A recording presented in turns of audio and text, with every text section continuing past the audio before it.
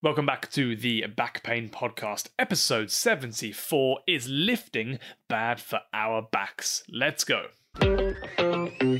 Welcome to the Back Pain Podcast with Rob and Dave, the only show geared specifically to help educate you about your back pain. We talk to the experts to bust the myths, break down the science, and give you all the top tips for living pain-free. So, if you're driving to work, tidying the house, or even laid up at home in pain, we have something for everyone. Okay guys, an awesome one for you today. Is lifting bad for our backs?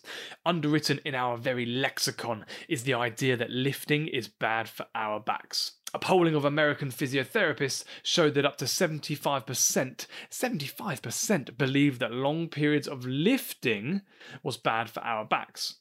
Commonly, people who experience back pain may even put this down to something heavy or something that they have lifted, whether it's one big heavy lift or from lifting something smaller repetitively over time. In fact, often when you go to lift something heavy or lift something at all, it's pretty common for someone well-meaning enough to say, hey, watch your back. But is lifting actually a cause of back pain? If not, how has this myth come about? And could lifting be good for our backs? And the big question, what if avoiding lifting is actually what is bad for our backs? So, to find out more, we reached out to Dave Skolnick. Now, Dave is a doctor of physical therapy, a certified strength and conditioning coach, and a certified powerlifting coach from Phoenix, Arizona. We wanted to find out some more. Dave is the founder and owner of Strength in Motion and is a fellow podcaster as well. He co-hosts the Essential Strength podcast. I mean, in short, this guy knows his stuff. David talks us through where some of these negative feelings around lifting may have originated from, and we get talking about how to use lifting as a positive force for your back pain. The use of exercise as a way of prepping your body for life is something which we keep coming back to here on the Back Pain Podcast. Probably because it's something that we know is of such amazing benefit to you both physically and mentally. So whether it's lifting by picking up a grandchild, or by picking up a heavy box in the garage, or even by trying to get the dog into the bath, David says that lifting is a non-optional part of the human experience. So you might as well get good at it. How amazing is that? As always, guys, look, you can head over to our website, The Back Pain Podcast, to find out about more about us or about our guests. And we do love it, of course, when you keep sending us those messages. Check out our Twitter or Instagram for a consistent stream of great content and very useful information. And don't forget to keep those positive reviews coming. A big fat 5-star review on our podcast, on your podcast tool of choice, really is one of the best compliments you can pay us. And every subscription and positive review we get makes it easier for us to get great guests on the show to talk all things back pain in the future. But look, that's enough from me now. Let's get going with David Skolnick, episode 74. Is lifting bad for our backs? Let's do it. And welcome back to the Back Pain Podcast. David, thank you ever so much for joining us on what is our evening and what is your early morning over in Arizona. Thank you for having me. So great to have you on. So we're going to jump straight in. Is lifting bad for my back? So, typical physical therapy answer, it depends. But in my opinion, for the most part, the answer is no. And hopefully that's what you were hoping I would say.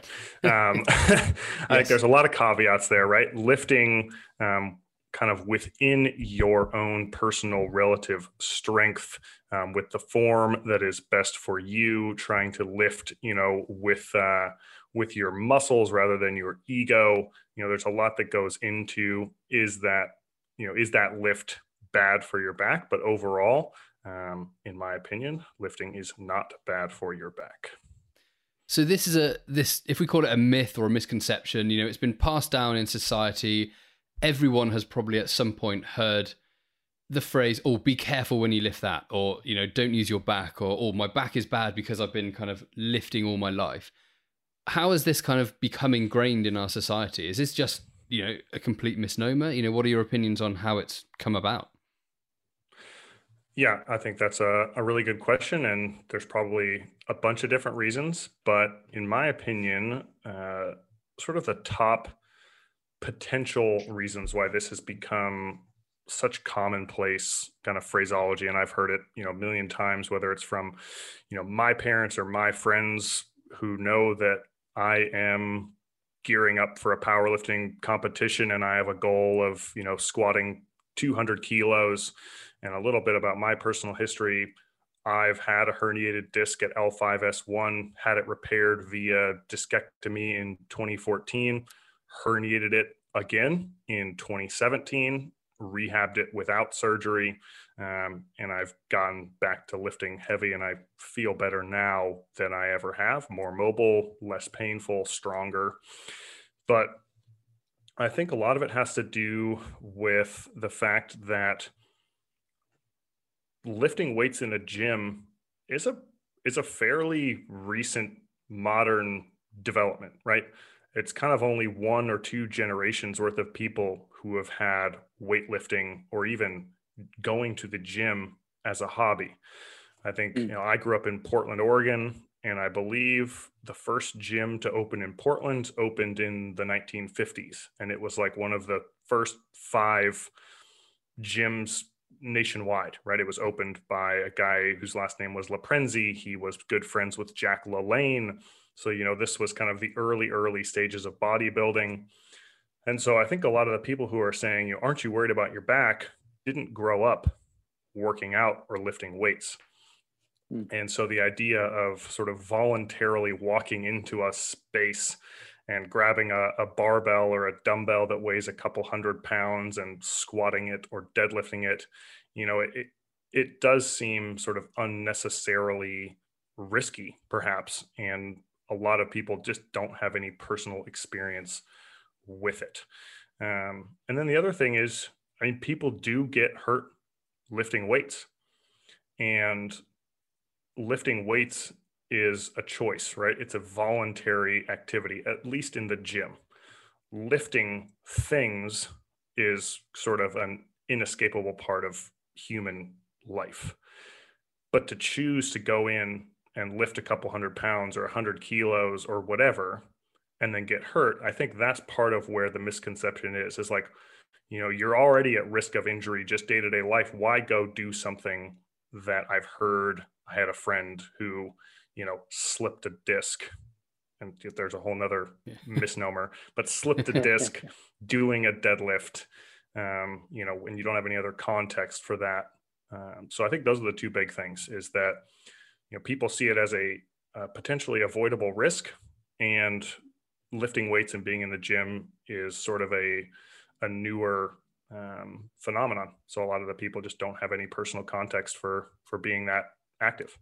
I think that's a really important point, and one I hadn't actually considered was, within our grandparents' lifetimes, people didn't really, sport and exercise wasn't really a big thing. Probably my parents' generation was the first one where that was the norm, and it was kind of this post-war generation where it probably kind of took off. But I said in our grandparents' lifetimes, getting up and going to the gym was not a done thing. Even marathon running kind of took off in the kind of 60s, 70s, 80s, really, and then obviously it evolved a lot from there. But I believe in American football, they didn't even have strength and conditioning coaches till the early 1980s. Really? There we are. Mm-hmm. And they just assumed, you get muscle bound and slow. So that was, I think it was like University of Nebraska or something. They hired the first one and they went from 1-10 to 11-0.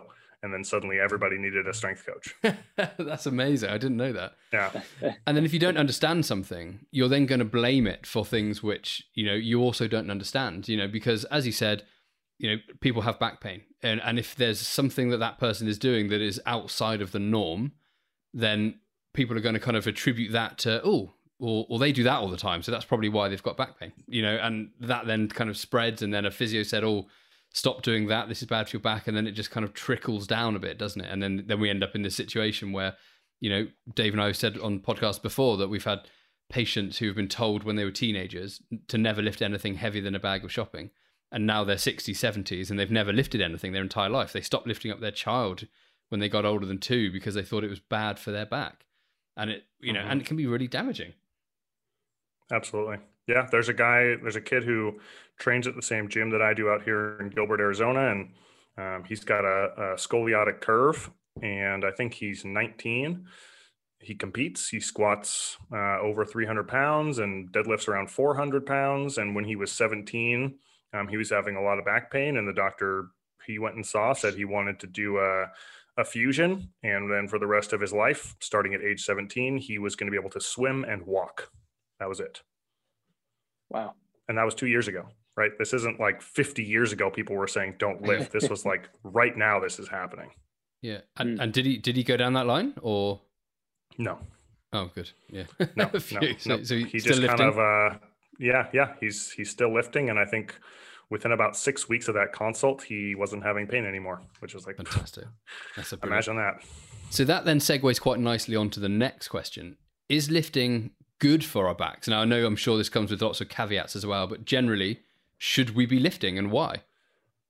Yeah. So rather than go through all the caveats for this one, I think I'll pick one aspect of it that I come back to a lot, and that is the concept of functional reserve. And in my mind, exposing ourselves to strength training reduces the risk of injuring ourselves in other areas or other times of life, right?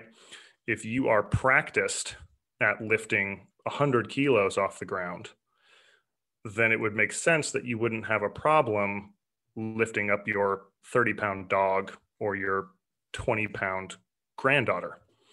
And so through that graded exposure, similar to something like even just reading, right? If you read a little bit every day, then you're going to get better at that skill. Or like podcasting, with each successive podcast, I know I find that I get a little bit better at asking questions, at not speaking over my guests. So it's that kind of graded exposure and building up your functional reserve, your resilience. Because again, like I said, lifting weights is optional. Lifting things is obligatory. You're going to have to bend over and pick something up at some point. And one thing that I will tell anyone who asks me if I'm worried about hurting my back is, there's an 80 to 90% chance I'm going to hurt my back because I'm a human being. Yeah. And I would rather it be on a 250 kilo deadlift than bending over to pick up a newspaper, which is, what the pain specialist I saw back in 2014 kind of warned me against. It's like, you might go outside, pick up a paper. Yeah. When I had a herniated disc and I had the MRI confirming that, he told me that, I could go outside to pick up the newspaper and lose all function in my right leg. That was what I was risking. Wow. And I don't think he knew that I'd, been in the gym the day before. It didn't feel good, but I'd been in the gym and I was probably going to go the next day too. So yeah, I would say lifting weights, and then the caveats I will get in is, properly, again, with your muscles, not your ego, and through some graded exposure. Yeah. Lifting weights is fantastic for your back. So is it more a case of then people who will often injure their back, as you said, lifting up a newspaper, lifting up a child, is because that is they're exceeding their capacity to do something. Whereas, because if they've never lifted anything heavier than a bag of shopping, when they go to pick up their niece, who's then, as you said, 10, 15 kilos, 20, 30 pounds, they've never lifted anything like that. So they're suddenly going so far out of their realm of comfort that then they're not necessarily causing any damage, but it's just a trigger of that protective mechanism of, oh, be careful here, which is the brain just talking to your back saying, be a bit more careful here. As you said, you're not likely to actually cause any structural damage, but it can be severely painful. Yeah, I think so. I think to relate it again to the gym, most of the time people are going to hurt themselves on a maximal effort, or, maybe not a 1 rep max, but a 5 rep max, where that fifth one, their muscular endurance, they've surpassed what they're capable of. Their form breaks down. They have unwanted flexion and extension rather than maintaining a rigid torso. And they get hurt on that 5th rep when maybe they should have racked the weight after 4 or put it back down on the ground. And so, like you said, if the most you've ever lifted is 2 bags of groceries out of your trunk and then put them on your kitchen counter, and suddenly, you notice that your niece is about to fall into the swimming pool, and you quickly take a step, reach forward, and grab something twice as heavy as a bag of groceries that's wiggly and on the ground, that's basically, you've surpassed your 1 rep max. And sorry, Tiffany, my doctor told me I couldn't. Yeah, right. It's either my back or your daughter, and I'm choosing my back. And so, yeah, I think in my mind, that's kind of a simplistic way to explain it to people. You've got to move up your functional 1 rep max so that you can do what you need to do in your life. I think you made a really good point there as well, David, of a final rep where you're out of reserve, where you've exceeded your reserves of strength and endurance. Doesn't have to be on a 1 rep max. This could be on 5 rep max. It could be on your 100 rep max. Most people, unfortunately, still train to failure. Now, that means that they don't want to go out of the gym, especially younger guys. This tends to be a thing, and I was as guilty of it as anyone else. You don't want to leave the gym until you can barely move your arms. But when you say that again slowly and think about it, you've trained until failure that day. The failure was either going to be you drop the weight or one of your tissues fails you. Something is failing in that chain. Either you're sensible and manage to drop it, or the weight drops you. As a guy who's dislocated his shoulder during a shoulder press, I can well attest. And that was my last rep of the day, last set, last rep. Absolutely blitzed, neurologically fatigued. It wasn't even that heavy. I can attest that it doesn't have to be that 1 rep max. I've not heard it explained as well as that before, David. That was good. Yeah. Oh, thank you. Yeah, that's how I injured myself when I re-herniated a disc. It was my last squat on the last training day a week before competition. And I'd sort of been poorly managing fatigue and increasing neural tension and increasing pain over the last 4 to 5 weeks, and trying to modify how I deadlifted and all kinds of stuff. But it was like, I'm a physical therapist, so I know just enough to be dangerous to myself and my well-being. I was like, I think I got this. And it was that last squat on the way up out of the hole, about halfway had a hitch. And 48 hours later, I couldn't stand up for more than about 10 seconds without it feeling there was just a vice on my right glute, and my calf was going to explode. So, yeah. I'm sure lots of people listening to this are probably in exactly that situation right now. So it'll give you some comfort as well. And I'm sure the other factors as well, you've got a competition coming up, the stress of that, all the worry, all of those factors also compounded it. And that's, further added to that pain. Whereas if you hadn't have had a competition coming up that following week, I wonder if that had impacted at all on the outcome of that lift, or also the kind of the long-term recovery. That would have been an interesting, obviously you can't go back in time, and hindsight's a wonderful thing, but would have been an interesting thought experiment. Yeah. I mean, I can say with hopefully, a decent amount of confidence that I probably wouldn't have continued to train the way I was if I hadn't been so close to a competition, because I did not feel good. My deadlifts felt horrible at that point. And I think that's where people get stuck. And similar, Dave, to what you were saying, right? How important was the shoulder press that day? Like, in the grand scheme of things. Unless you're training for an Olympic. Out later, David. So right. I had to look good. Yeah, right. Exactly. Going on vacation with a photo shoot coming up. Yeah. But again, that's a reason to maybe train a little bit harder, right? You've got a photo shoot coming up for something professional. But most people going to the gym, they do the same 10 or 15 exercises they've been doing for 10 or 15 years, and they do them to failure far too often. They do them to form failure probably more than they have any idea, and they think they have to. And that's where, as physical therapists or as a strength coach, a personal trainer, helping people understand that lifting weights doesn't just look like squat, bench, deadlift, and overhead press, right? Just take a squat. I can give you 50 options for that. Single leg, double leg, offset. Where's the weight placed? What's the tempo? How deep are you going? What's your range of motion? What's your relative intensity? What's your RPE? You can change all of that and get a fantastic workout with less risk of injury. And even within, like you said, it could be a 1 rep max where you get hurt. It could be a 100th rep of the day where you get hurt. It could be the 100th day in a row of running the same route at the same pace. And then finally, that patellofemoral tendon just gives up on you, or that's when the plantar fasciitis kicks in. You know, it's the straw that broke the camel's back, and you think you have no idea why, but you know, if you were to track it and kind of look back and have an educated eye look at your training plan, they could probably point out, you know, this is exactly why you got hurt. Yeah. Well, to bring on from that, so you mentioned there about exceeding both the realms of your sort of physical capability, but exceeding the realms of form capability as well. So one of the big questions then has to be, if lifting weights is good for our backs, is form important? So is it just the mechanical aspect of lifting weights, putting something up and down, or does it have to be done in a certain physical pattern? So I think there's a bit of a spectrum on this one as well. There's probably a best place to start for most people, and then some room for progress. And so maybe we'll talk about just the squat, if that's okay with you guys. Yeah. Yeah. Okay.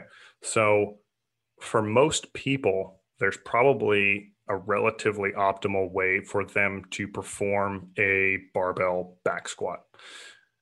It's going to depend on the mobility in their ankle. It might depend on sort of the anatomical structure of their hip, whether they can squat toes forward, or they need to be, you know, pretty toed out or somewhere in between.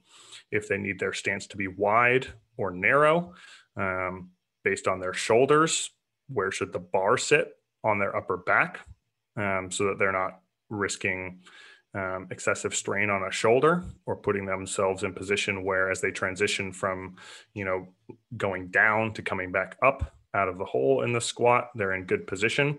So I think the short answer is yes. There is no one right way to squat, bench, deadlift, or do anything. But for each individual person, there's probably sort of an anatomically ideal way for them to perform a lift. Yeah, I like that. I think you actually mentioned that in your opener as well. You know, you said the form that was best for you as well. There's not a cookie cutter. This is the absolute do not deviate. There will be natural anatomical differences. So don't beat yourself up. Like you said, if you're a little bit toed out, if your knees do draw a bit too far forward compared to that, you know, ideal that you've read in a magazine, because your anatomy is different from that dude and the dude next to you as well. Yeah. And so sticking with the squat, right? Does everyone need to squat ass to grass? No. Does everyone need to squat below parallel? No. If you want to compete in powerlifting, do you need to squat below parallel? Yes. But for most people, that's not what they're doing. They're trying to build some strength in their legs. They're trying to look a little bit better in short shorts, whatever it is, trying to lose a little bit of weight, doing high volume. So squat to where you can squat to without pain. It doesn't mean that you also can't then have a goal of squatting deeper, and maybe you go see a physio or a good coach, and they can identify the stiff links in the chain and say, here's some accessory work, here's a mobility warm-up, and in 3 to 4 months, maybe your form looks different. You've got a new personal ideal squat form. But yeah, I think trying to force yourself as a square into a round hole, that's going to increase the risk of injury. So then does that optimal movement translate across then into the real world? Because some people, not necessarily just listening to this, but generally aren't really interested in back squatting, but they are interested in picking up their grandchild from the floor. You know, but so if they are, you can't really do a perfect, you know, air quotes form lift when you're picking something up off the floor. So do those gym benefits or those exercises which you can do in the physio room, everything, will they translate over to lifting up a grandchild or to, you know, bending down and picking up something off the floor? Sure. So, I mean, I think the idea of the functional reserve, you know, finding your optimal squat and deadlift, and maybe horizontal row or vertical row form, and building up some strength will allow you to maybe get outside of anything optimal and have a reduced risk of injury just through gross strength gains.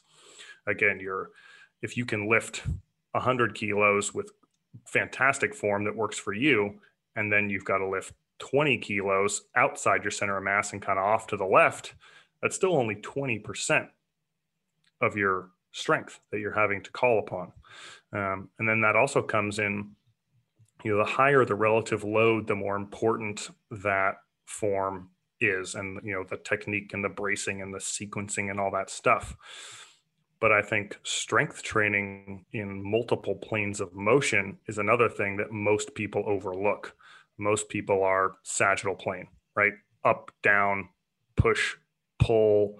It's forward, backward, and then people get injured when they twist and lift, right? It's the pick up the groceries, pull the clothes out of the dryer, pick up the kid who's running by with scissors, and you don't have time to, set your feet, take a big breath, and drop down into a perfect squat. So I think exposing ourselves and as a coach or a physio, exposing our patients and our clients to rotation and lateral movement is, again, building up functional reserve in those other planes. So yeah, on some level, if you've got a stationary object, right, you got a bag of rocks in the back of your car, that's heavy, right, and awkward. And getting yourself into a good position for that is probably pretty important. But I don't think people need to worry about, picking up a piece of paper off the ground, in a conventional deadlift or a sumo deadlift. And if they don't, then that's why they hurt their back. Yeah, that makes sense. And it's not that the fact that they have just bent over to lift it, because that's not the problem, because as we said the whole way through, bending and lifting and twisting is normal. Our spines are designed to do this, to avoid flexion, bending or rounding from the back is as silly as never bending your elbow or bending your knee. You wouldn't, it doesn't translate to any other body part, but we have this narrative that, because I bent over and injured my back, it's obviously the bending was the problem and I'm never going to do it again. And I think, I don't know if you know, there's another physio we've spoken to before, a guy called Adam Meekins, and his analogy, he's just hurt his back, and his analogy, which he used, was, a lot of people have said to him, you hurt your back doing a deadlift. So he was picking up a heavy weight from the floor, and people said, it's because you're deadlifting that you've hurt your back. And he said, if I'd hurt my back having sex, would you have told me never to have sex again? And it was a really good kind of misnomer. And, in the same way, you can use that for a lot of different analogies. If you hurt your back gardening, would you ever tell a patient to never garden again? You wouldn't do that. It would be kind of completely ridiculous. And that should be the same way we view going to the gym or any other sport that people see as inherently dangerous for our spines when they're actually not. Yeah, totally agree. Again, that kind of goes back to the, people think that the gym, on some level, yes, the gym is voluntary. You don't have to go to the gym. So, part of that, you would never tell someone never to have sex again, because you don't view that in the same light as choosing, to buy a gym membership and take time out of your day to go lift some weights. But it's super important, right? There's just tons and tons and more research every week about the benefits, the protective benefits of physical fitness, the neuroprotective benefits of resistance training on, optimal aging and everything else. And I think the other interesting thing is, hopefully the listeners have the same mindset I do as I kind of paint this picture. But if you were to imagine who's more likely to injure their back bending over to pick something up off the ground, is it the yoga teacher or is it the sedentary office worker? Right? And in my mind, that's an easy answer, right? It's sedentary office worker. The person who is bending, twisting, flexing, extending their spine every day for hours teaching yoga, that's less risk. The person who's sitting, not moving their spine, not moving their hips, not doing anything, their pelvic floor is getting weaker by the minute, then they bend over, right? It's not bending over that's harmful. It's bending over when you're not prepared to bend. Yeah. And like I said, like if you never bent your elbow, you went to pick up something heavy with your elbow, it's not going to feel very comfortable. Exactly that. So then if someone's listening to this and they're thinking, well, actually, I've been afraid to lift anything for the last, 20, 30 years, 6 months, whatever it is, because I'm scared of hurting my back, or because I did lift something that caused my back pain 10 years ago, which I still have. What would you say to them if they were sat in front of you in your clinic or you got in a consultation? What would you want them to hear?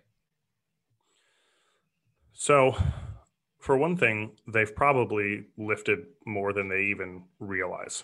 And they could probably think back over the last couple of months about times when they did lift more than those 10 pounds that maybe their doctor told them was their lifetime limit 5 years ago.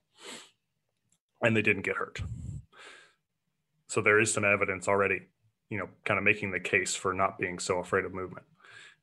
If we're talking more specifically about going into the gym and starting to resistance train, starting to lift weights, I would say to find a good coach.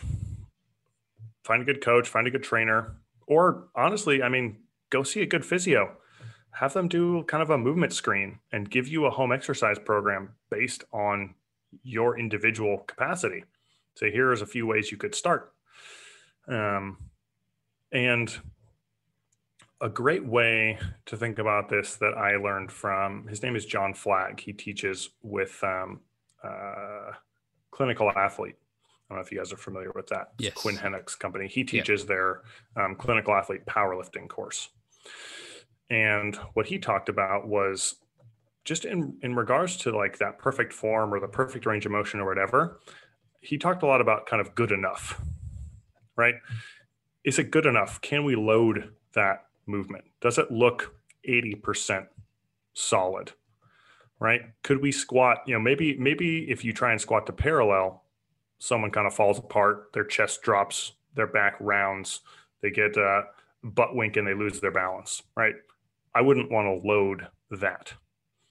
But if someone could perform a sit to stand from a chair that's slightly above parallel and it looks fantastic, right? You could load that.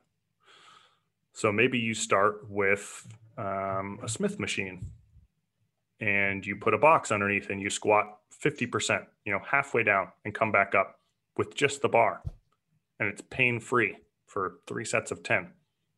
Fantastic. That's evidence that you can move with some resistance. The bar still weighs 45 pounds and your doctor told you never to lift 10. And you're like, I need to put some weight on this because this feels like nothing. You're like, yeah, that's 45 pounds. Yeah. Or you grab a trap bar. There's another guy's name is Dr. Michael Mash, and he runs Barbell Rehab. And he said some of his favorite moments in the clinic are when he has that 65-year-old lady who's afraid to pick up a grocery bag from her car. And he puts the 10-pound bumpers on the trap bar and she picks it up. And he informs her that she just lifted 65 pounds off the ground. Love it. She put it back down and said, do you want me to do another? Right. And so that's so true. I love that. I think finding a guide in a way, finding a teacher to show you some alternative ways of moving and sort of introduce you again, to go back to the reading, right? It's like, I don't need you to go pick up a dictionary and memorize it, or, Infinite Jest. That's not your first book, 1,200 pages of 1,000 characters and no storyline. Yeah. Crime and Punishment or the full works of Shakespeare. It's like, start somewhere, somewhere easy and start to enjoy it. I think that's a long-winded way of hopefully answering your question. Yeah. I like it. So top tips are find a good trainer or coach, a physio, chiro, osteo, someone who's in a movement space and can screen and advise. What about people starting from home? So they're scared to break into that gym or that unknown environment. Can someone start just from home? Can we lift up random children in the street? Can we find potatoes in the supermarket and drop them over our head? Yeah. What would you advise? Oh my gosh, yes. So here's another great analogy, and I think this applies to body weight training. It's with the right intention, you can make lightweight feel very heavy. You can make your body weight feel very heavy, right? You can activate your pecs and your lats and your glutes and squeeze your upper thighs together and then try and squat. And it's going to feel like you've got something on your back. It's going to be hard. So yes, I think from home and sort of mastering some body weight movements, a squat, a hinge, a lunge, a press, even just being able to walk and carry something that's 5 to 10 pounds, 3 to 5 kilos, and not look like you're walking down the side of a steep embankment, keeping your torso up and your shoulder blades back. Those are going to be fantastic things to do. I think people starting from home also, film yourself. We've all got smartphones with cameras. And, as much as there can be some concern about judgment in the gym when you bring your tripod and set it up, if you're doing it in your living room, there's no one there to judge you, first of all, and you're going to get a little feedback. I think most people, kind of like people, know what food is healthy and what's not, despite all the complexities of dieting. Yeah. They kind of know what movement looks good. Most people could look at a quote unquote good squat and sloppy squat, and they could pick out the movement pattern that was better. So filming yourself, doing what looks like a deadlift with a bag of groceries, doing a squat, holding onto a gallon of milk, and doing a push-up with your hands up on the kitchen table or the couch, you're gonna kind of pick up on, what's my back position? Where's my head? Is it way out in front of my body? Am I rotating and I didn't mean to? It didn't even know I was. I think those are great places to start from home. Brilliant. I love that, and you can kind of take it the other way as well. And if you do three of those press ups, one felt pretty awful, one felt okay, and one felt amazing. You can watch that back and say, well, what did I do different on number 3? I lifted that chin up, or that seemed to be a little bit different. Like you said, you can guess which one looks better, and you were bloody there. You can feel how they differentiate as well. So if there was one which you thought, that felt like a squat, that felt a bit easier. That's generally what you're going to feel, guys at home listening. It's going to feel easy. All of a sudden, that bag's going to fly up off of the ground, or that press up's going to think, that wasn't too bad. That's the magic spot. That's the clean movement that you're looking for. Is that a movement efficiency? And don't be afraid to play around too, right? Again, if we're sticking with a squat as a great example, because everyone knows what a squat looks like. You get up and down out of a chair, you get off the toilet, you've squatted. Don't be afraid to do 3 squats and be like, ugh, that didn't feel great. Maybe I should, and just move your feet out farther. Did it feel better? Yes or no? Turn your toes out. Did it feel better? Yes or no? You can, again, there's no one right squat. There's probably a decent squat for you.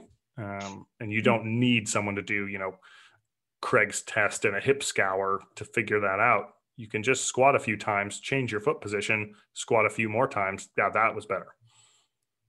Perfect. Yeah, fantastic. I'm a big believer in that. And just do what's comfortable. We should be reducing the barriers to exercise and physical activity, not giving people more hurdles they've got to jump through to walk into a gym. As exactly as you said, use a carton of milk and do some press ups on the kitchen counter. I say to a lot of patients, particularly elderly patients, the importance of muscle mass when they're waiting for that kettle to boil. I know you don't use kettles in America, but when you're waiting for the microwave to go, whatever it might be, do some lunges. Just do 5 lunges on each side, or do 10 push-ups just against the kitchen counter while you're waiting for those peas to boil on the hob. And you just get into the habit of that. And over the course of a month, you've done 150 press-ups without really trying to. And you can just, those small changes can make massive, massive differences kind of in 5 years down the line. Yeah, I completely agree. It's all about reducing that barrier. All right, exactly. I like it. And they say, Churchill said, perfection is the enemy of progress. I like that. I just had to look it up just to make sure who said it, make sure it wasn't someone atrocious. Perfection is the enemy of progress. Start at home. If you wait for, to look great in those leggings, for the gym to be perfectly quiet, for you to feel just right about getting into that gym, I can tell you now, it's never going to happen. If you're starting at home, now is the time to start exercising. Yesterday was the best time to start exercising, so tomorrow is the next best time, right? And you can start with 3 squats in the kitchen. You can start with one cheeky little press up on a kitchen unit whilst the pasta's cooking tonight. I don't know, squat whilst you're putting petrol in the car on the way to work. Who knows what it's going to be? But if you can create some movement, create some early stage, not perfect, but done movement, hell, you're exercising, guys. You're weightlifting. Well done. And try and add a little, if you think that sounds too easy, try adding a little tempo, right?